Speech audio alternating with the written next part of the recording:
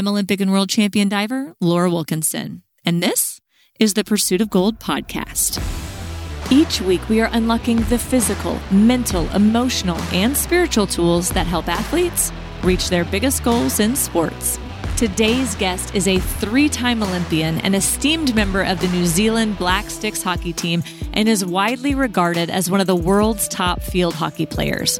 Hugo Inglis proudly represented the New Zealand team as vice captain at the Tokyo Olympics and is currently training toward his 4th Olympic Games in Paris 2024. He's also played professionally for teams in New Zealand, Holland, Belgium, and India, and is a 2-time Commonwealth Games medalist.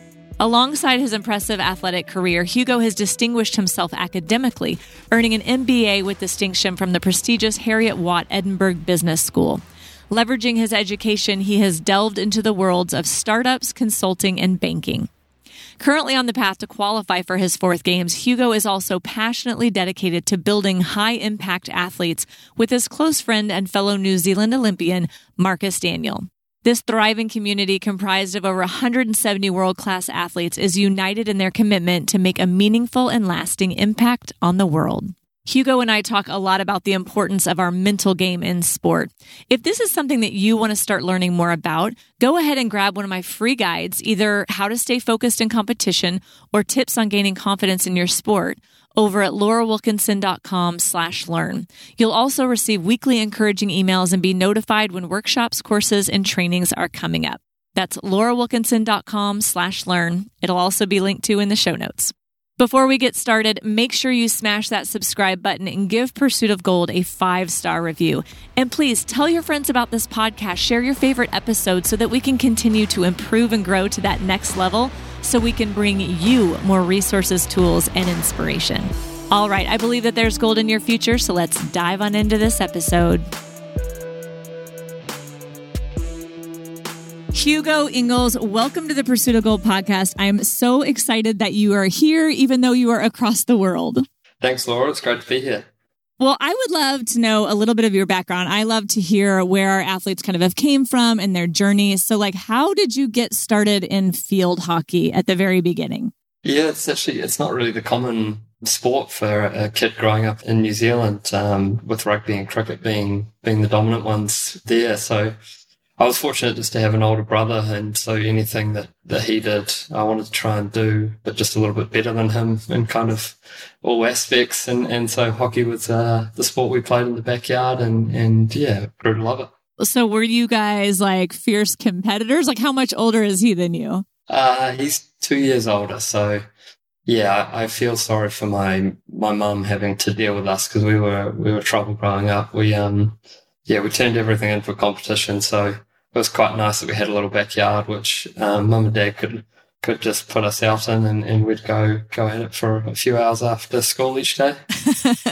Oh my gosh, that's great. So did he compete competitively in field hockey for a long time as well?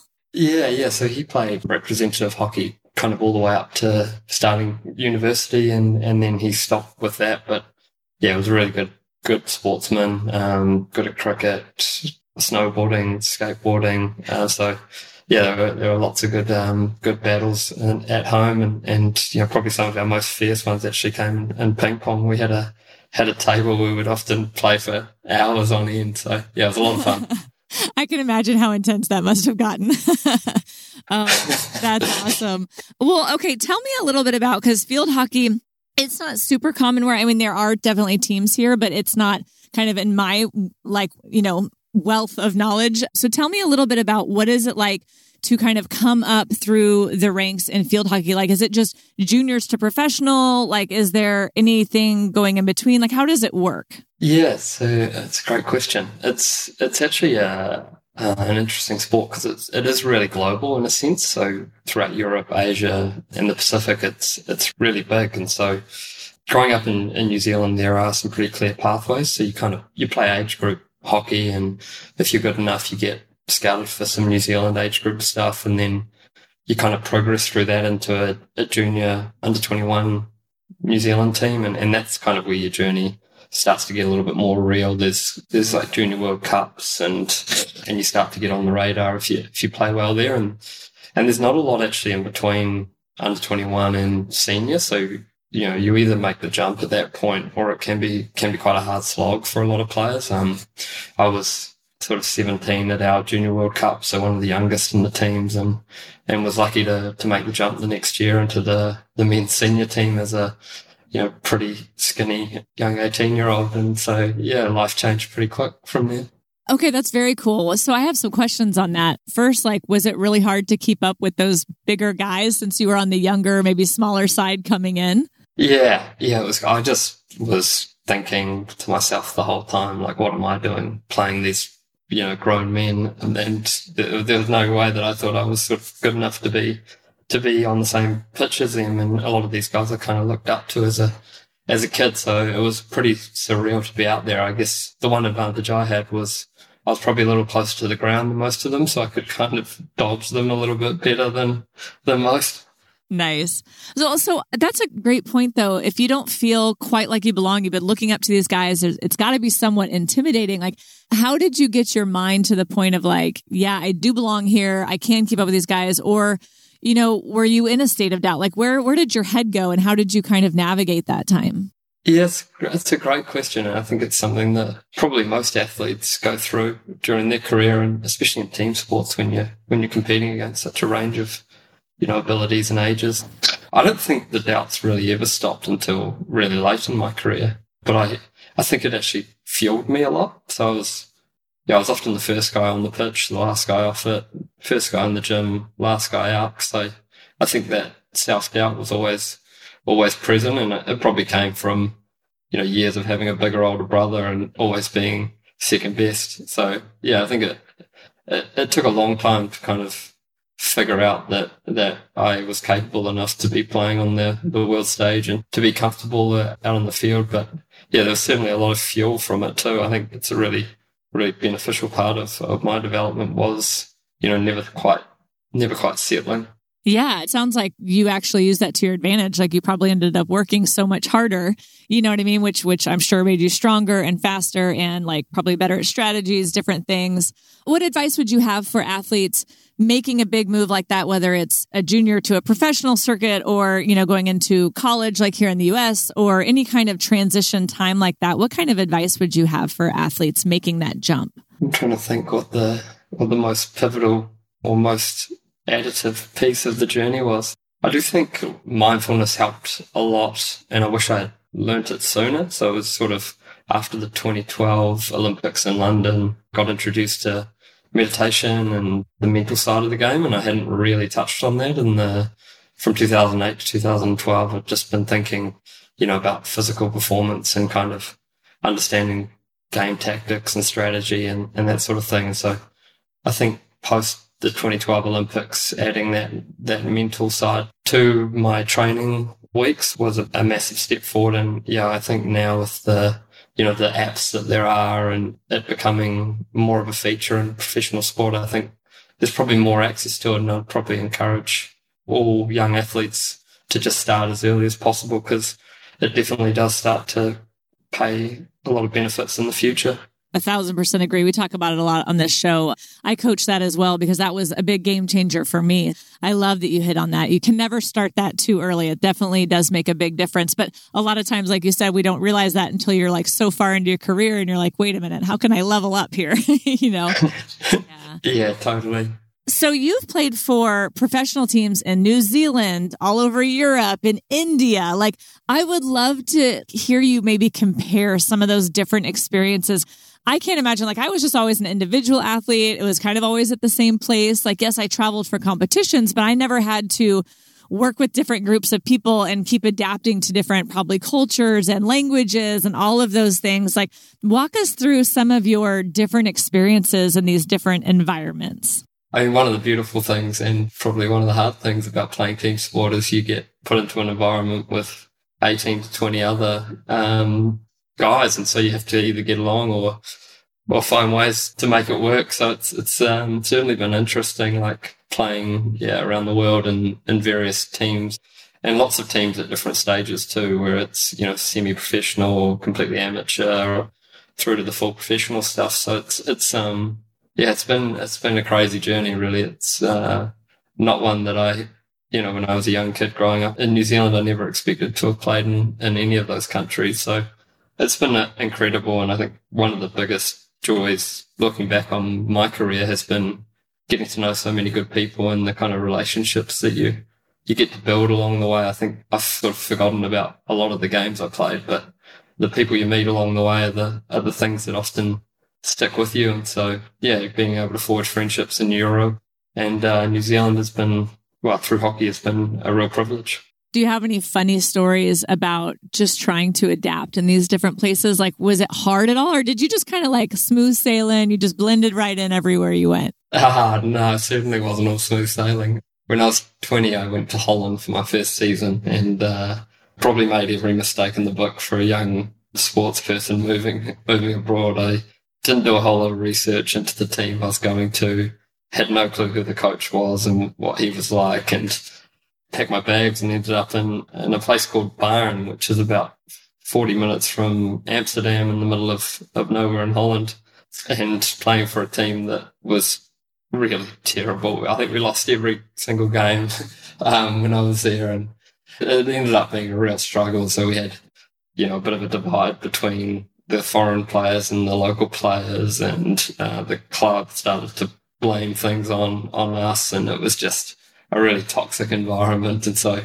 certainly learned a lot from that experience and just being a lot more careful the next time when I made a decision to move halfway around the world. I love it. I mean, you must have a sense of adventure to not have like researched anything and just shown up, from New Zealand all the way over to Holland. Like, I can't imagine, that would terrify me. Do you have quite the sense of adventure? I think so. I mean, I guess when I made the New Zealand team, I was 18 and had to move out of my hometown to Auckland. And so I've kind of always been thrust into new environments, I guess, and I really enjoy it. Like, I love meeting new people, and I'm always curious around, their life stories and how they've got to where they are. So it's been a really cool part of the journey is meeting these people and having new experiences and, travel and being in different environments and living in other cultures. It kind of broadens your perspective too and gives you a nice view on the world. Oh, for sure. A much more well-rounded view, I'm sure. Well, so what you've played professionally for a long time, but you've also been to 3 Olympic Games and are going for your 4th in Paris, right? Yeah, that sounds a bit scary, but yeah. So what made you kind of shift from playing professionally to wanting to try to make the Olympic team? Well, hockey's actually quite well placed for both. So the professional leagues run for about 6 months of the year, and then the rest of the time you can go back and play for your country. So our typical year runs sort of 6 months in Europe and then 3 months in New Zealand and 3 months away with the national team. And then so we're able to actually squeeze it all into one, which is good. So I think I'm on my 9th season in Europe at the moment. And so I have ran that through pretty much the whole way of my career, which has been really cool. That's very cool.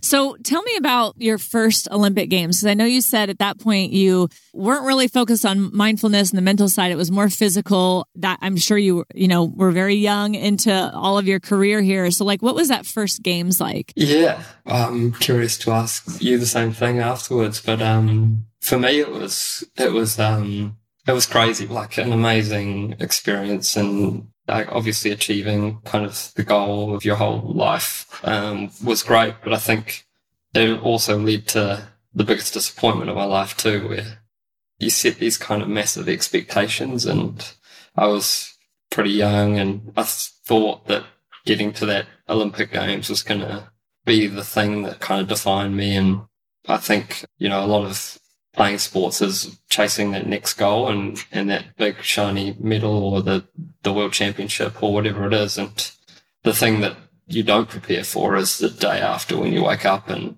you realize that, your life's going to continue and things aren't going to change too much just because you've achieved that one goal and got a whole lot more to go and do. So it was an amazing experience. And then on the other side, I was just really disappointed. I didn't think I played well. Didn't think I got enough game time. I was disappointed with where the team ended up. And so processing that was actually a really testing time for a young athlete to think about, what's next and to do it, did I want to do it all again, and try to understand like why I was feeling the way I was feeling. That's a great point. Like, what made you decide to dig into, because obviously you stuck around, so I'm guessing you decided to figure out why you were feeling that way. And I mean, because that's hard stuff. Like, some people just want to run from it.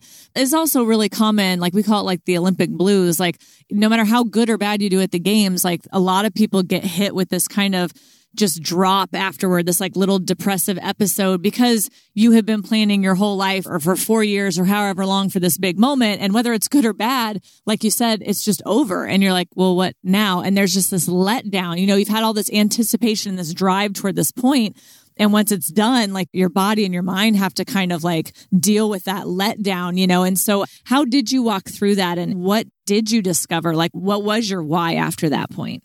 Yeah, it's funny. You phrase it really well. I think I remember waking up the day after London and thinking like, what do I do now? You know, it was literally this moment of questioning everything and like, why did I just put in so much hard work to get to this little event that takes 2 weeks? And, you know, not to trivialize the Olympics, but in reality, it's just another hockey tournament with, you know, 11 on 11 and you play with the same ball and the same stick and nothing's really that different. But all of a sudden, you know, I guess the outside pressure and the increased spotlight that goes into those major events, it builds that up to be this massive mountain that we have to conquer. And yeah, we're certainly left in a bit of a gulf after that of you know, a little bit lacking motivation and drive to keep competing at that level. And I think the thing that brought me back was just remembering how much I love the game of hockey. And for me, it's like my creativity gets to be shown on the field and remembering sort of the kid who played in New Zealand growing up and just trying to express myself in the most creative way I could which for me is through field hockey, which sounds, you know, a bit weird, but I think sport's a great way to do something like that. And so it was just, yeah, getting back to the roots and re-finding that joy in playing again.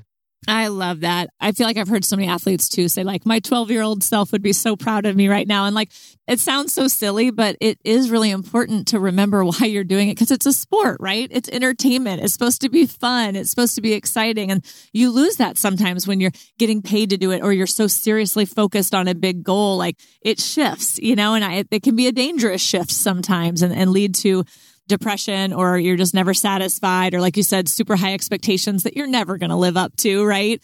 So I think that is really important to remember the love of it and why you got into it. And I love that you also recognize that you get to showcase your creativity on the field. I think that's really cool, like recognizing not just the love of the sport, but what it brings out in you that you get to show to everyone else. Like, what made you recognize that part? Because that's a very cool aspect of it that I don't hear a lot of athletes talk about. I'm not too sure, really. I think I watch a lot of football, and so I watch guys like Lionel Messi and the way he plays the game, I think is just so creative. The things that he can do that no one else can do. I love seeing those sparks of creativity coming in every sport. And I always think that, I mean, I play a similar position in hockey where I sit in like a number 10 role and try to break from defence to attack and create goal scoring opportunities. And so I think I've always had that in the back of my mind as my point of difference of being the creative spark in a team that can lead to the breakthrough that gets the goal. And my skill isn't scoring the goals, it's sort of creating the chance for others. And so remembering that that's what I'm good at and that's the part of the game that I love. And it's actually quite funny because I ended up getting injured about 6 weeks before Rio. I had a 11 centimetre tear down my calf. And so I thought my Olympics was done 6 weeks out, and I was actually really content. I was like in such a good place. I think had done a lot of that mental training to be able to sort of look myself in the mirror and know that like at that point I'd done everything I could to get myself in great shape for the games, and whether I got to play in Rio or not didn't really define the work that I'd put in. Whereas I think if that had happened to me leading into London, it would have been, you know, a totally different story and so hard to process. So yeah, I think finding that child and finding the love for the game and then, yeah, a bit of mental skills training just set me in a really good stead and it actually was managed to somehow make it to the start line at Rio and had, probably one of my best tournaments for New Zealand, which was pretty special. That's very cool. I love it. All because your mind was in the right place. I love that. That is so cool. And I think what you're pointing at too is like finding what you are good at within your sport. Like, 'cause we all have our strengths and weaknesses. And I think just being able to love that part of it. Like, I am really good at this part, and like recognizing yourself and kind of, being like, I want to showcase this part of me. I think that's really cool. I think we could all stand to do that. Like, athletes, if you're listening, like, remember, what your best part is, what you bring to the game, whatever sport you're playing, and recognize that and be proud of it and like own that and let that be your just kind of magic sauce, Yeah, I'm curious for you and your sport, what do you think yours was? Well, like you, I always recognized that I loved it. No matter where I was or what I was doing or how good or bad it was going, like I just loved it. I loved to flip. I loved to fly in the air. It was a cool feeling. So I always enjoyed that. I think for me, I just never want to stop. Like I just wanted to continue pushing the boundaries. Like I always wanted to find out what my potential was. Like, I wanted to win medals and I wanted to win because I was super competitive, much like you and your brother, I'm just wired that way. But for me, it was like, I wanted to find out how far I could push the envelope. How hard of dives could I do to the very best of my ability? Like I would study the men because I didn't think the women were that great. I wanted to be as good as the guys, like I wanted to be just an amazing athlete. It wasn't even so much about the scores and the medals, like even though that was a big part of it too. It was just, I wanted to find out how great I could be. And that was just always such a driving force for me. And I think that's what allowed me to just continually like push the limits and kind of do crazy things, because it was about more than just the medal at the end of the competition. So, sometimes like I would do these amazing dives in training. And for me, it was just as satisfying to have done it and only my coach see it because I knew I did it. It didn't have to be in front of the world. Like just for me to know like was enough. It sounds a lot like that pursuit of perfection, which I recognize too. In training, I think there's an element of people who will settle and people who won't. And I think I was definitely in the won't settle camp and always searching for, if I was hitting shots, I would keep hitting until I got that last perfect one. And then maybe then I would walk off. But yeah, I think that pursuit of always being better. Yeah, I'm the same way.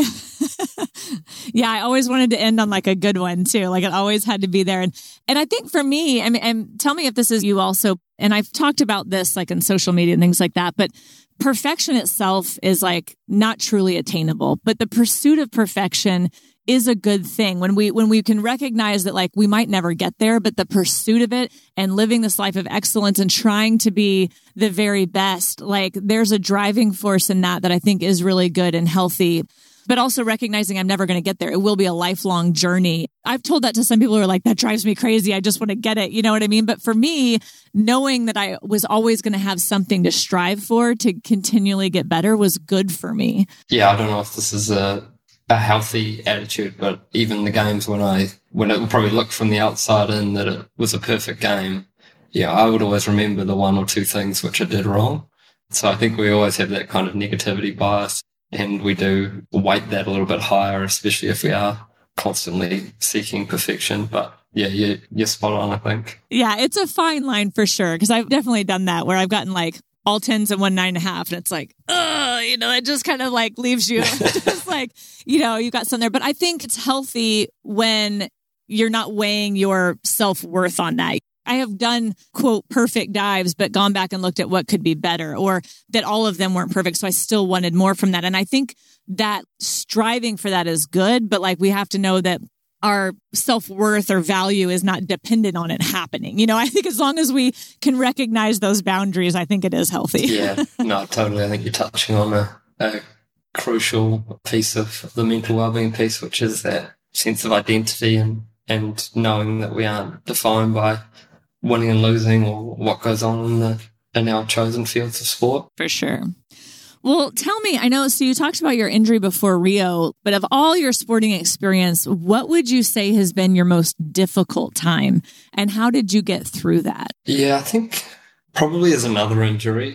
So in 2019, I'd had a lot of back trouble. I think being a young, small athlete, when I first made the New Zealand team, I wanted to try to get a bit bigger and a bit stronger. And so probably did some silly things in the gym and ended up having quite a problematic back for most of my career. And in 2019, it kind of came to a head, and I was playing in Holland at the time, and I just kept having these kind of relapses with my back problems where I'd recover, I'd do all the rehab work, and then something else would happen, and then would recover, do all the rehab work, and something else would happen. And I just felt like I was on this kind of treadmill of going nowhere with it. And so I flew home and actually was doing some work with our medical team, with the national team, and we were getting all the tests and scans done and putting all the pieces together. And it was actually really fortunate that my family is full of orthopedic surgeons. So my uncle's a spine surgeon, and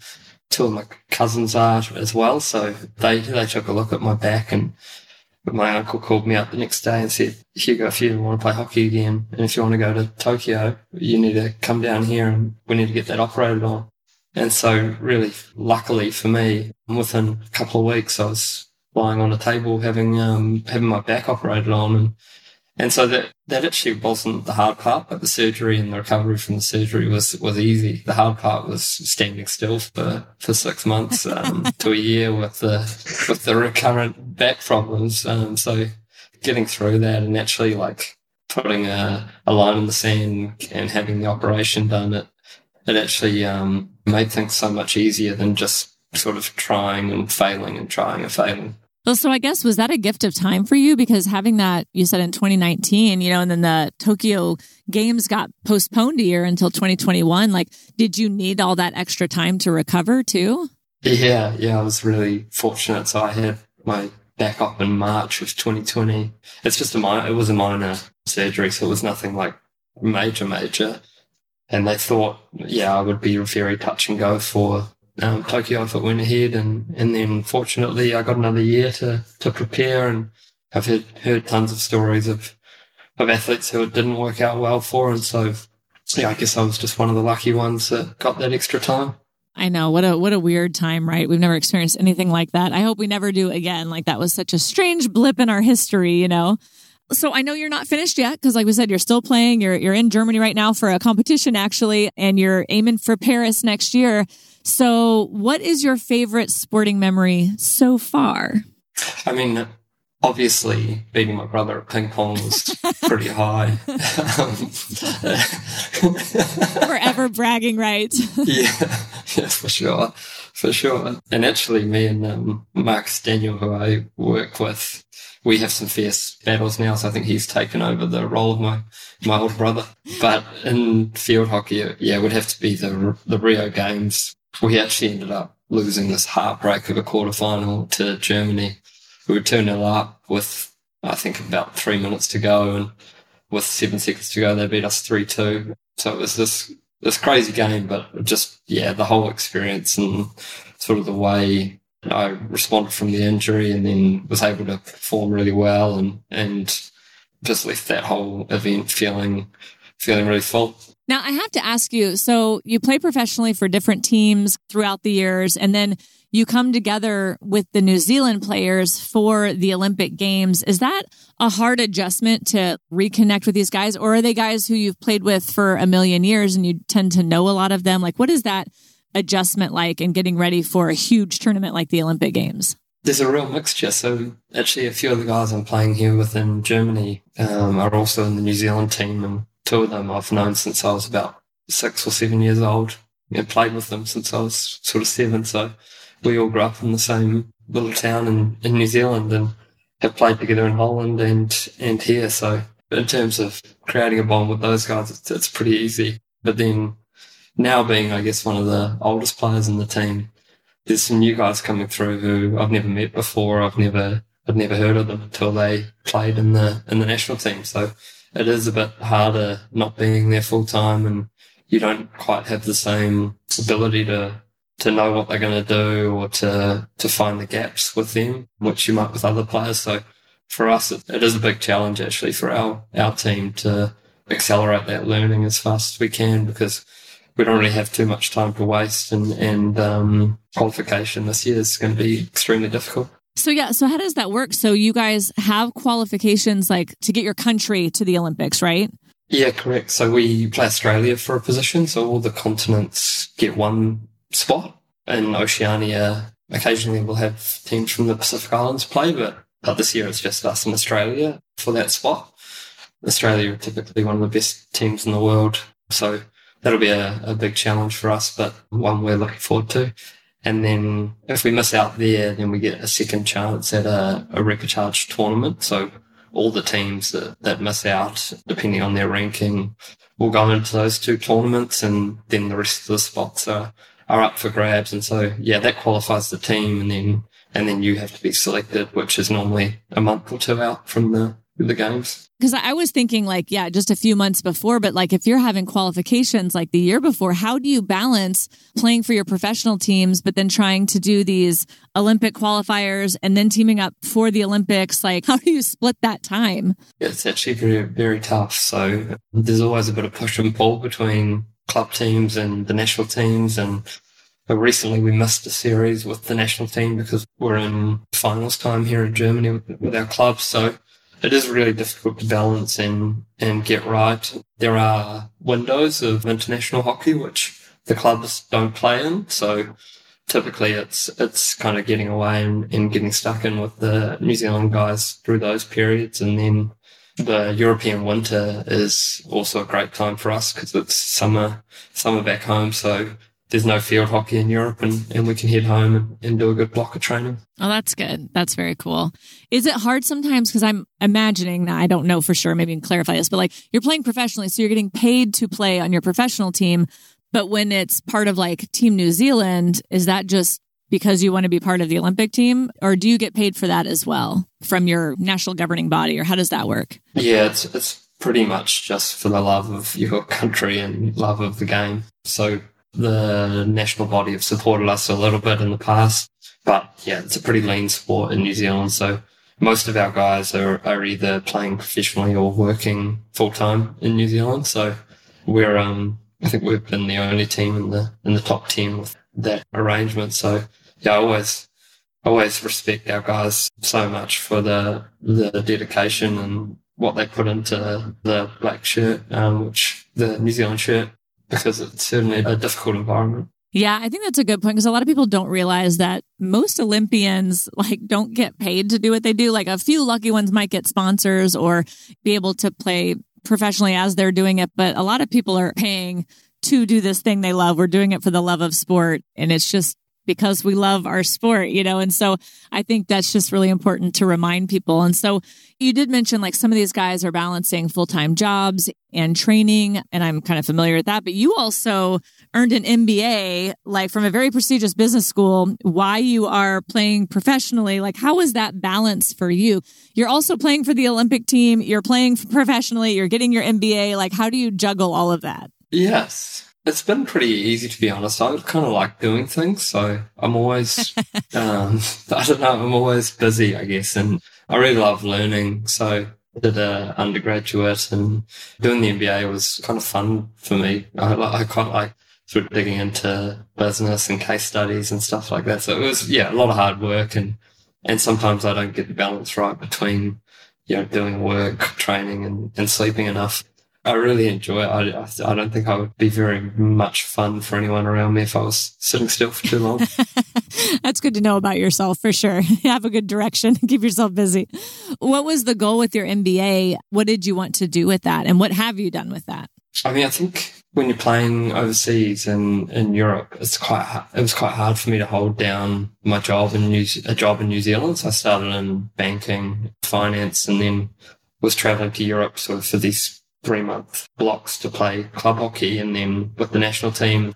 So I was actually finding it really difficult just to maintain a stable job whilst doing that. So the MBA for me was a nice way to keep my development going while still playing pro hockey. I was really, really focused not to kind of come out the other side of sport with only sport. And being a field hockey player, you're never going to make enough money to retire off through that. So it was pretty apparent to me that I can relate to that. Yeah, for sure. So it was it was always in front of my mind to keep progressing and luckily it's kind of landed in a really nice way with working for a charity called High Impact Athletes, which Marcus Daniel, who's a pro tennis player, and I I run together, and yeah, we're, I guess, taking a lot of the learnings from that MBA and the study and the sports life, and mashing them all up into our charity now. Well, yeah, and I love it. And I want you to tell us more about high impact athletes. But first, like, how did you get connected with Marcus, and where did high impact athletes come from? Like, where did this whole brainchild come from? We met at the 2016 Games in Rio. We actually got a room together there. And I think meeting each other in that circumstance was really cool. I saw Marcus at his best, where he's trying to perform as well as he can for the country that he loves. And I guess he saw the same. So we formed a bit of a friendship there. And I have to say the brainchild for HIA sits firmly in Marcus's camp. So he had gotten to a position in tennis where he kind of was fortunate enough to know there was going to be food on the table for the next few weeks or months, and was more than breaking even, which is great for an athlete, as we've chatted about. And I guess living in New Zealand, to play your sport, you have to travel a long way, and this wasn't sitting 100% right with both of us. I guess I've played throughout Africa, Asia, and we've been in some of the poorest countries in the world and stared down the face of poverty.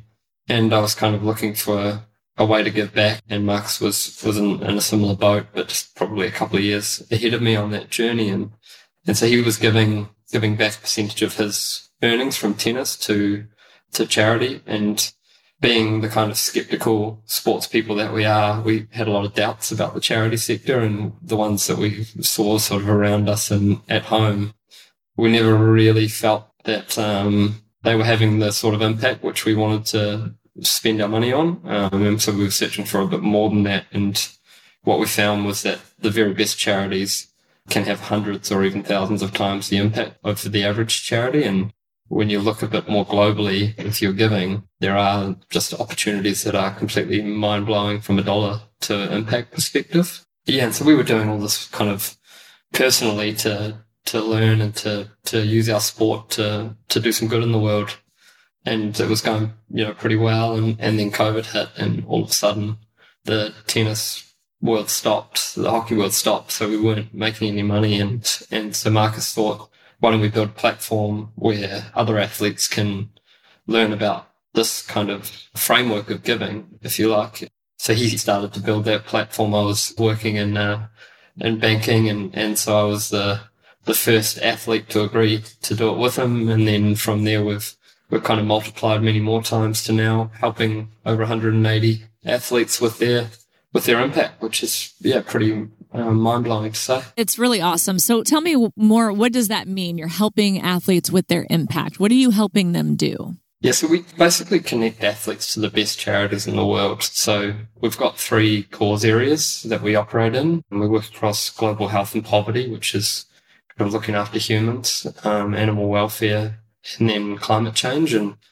And like in sports, how we try to optimize every day of our training, our sleep, our nutrition, and our performance on the field, we kind of have taken that approach to the charity world, where we want to optimize to do the most good we can with our resources, which is typically our time and our money.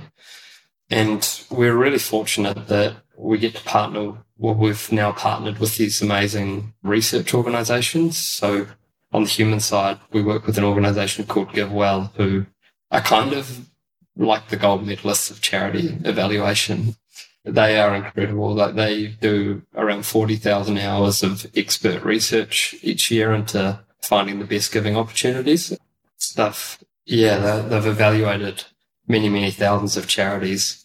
They've been around for about 20 years. I've only ever recommended 9. And this year they cut it to 4. So it kind of gives you a sense of the rigor that they put these charities through before they make a recommendation.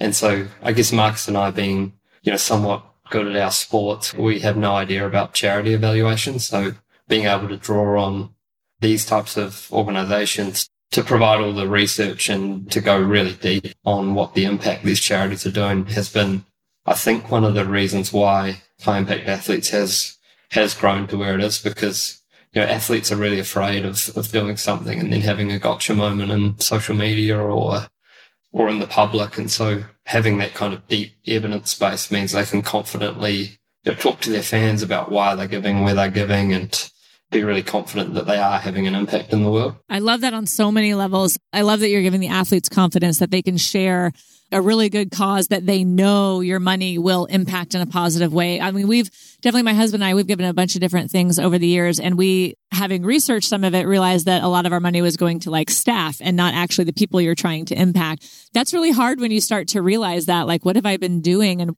what is this, and it does cause you to like start looking at things differently. And so I love that you guys have taken this to a whole new level and that you're helping athletes do it. So I do have a question though, like if you have athletes that maybe have their own nonprofit or want to start a charity of some sort, would you have advice for them, or would you suggest they partner with one of these organizations that you guys have already kind of researched and vetted out? The way we set it up with individual athletes is 3 tiers. So they can be a supporter, donator, or a pledger. And so pledgers give 2% or more, donators make a donation, and supporters just support HIA. And if we have a bigger athlete who's looking to do something on their own, then what we often suggest to them is that they bring HIA in as like an impact advisor. And that means that we can start to draw on the resources of our charity evaluators and our kind of relationships in the philanthropic landscape.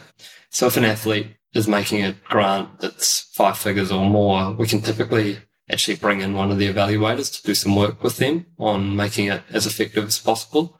Otherwise, for the most part, athletes are just giving directly to the charities through HIA or one of our partners. That's very cool.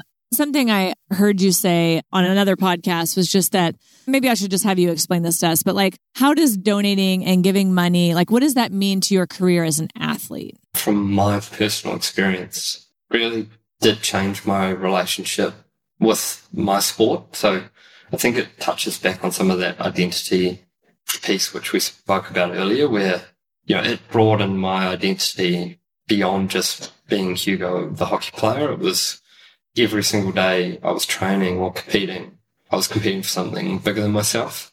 And I'm quite an emotional field hockey player. I am known to probably yell at the ref more than I should and care more about winning or losing than I really should.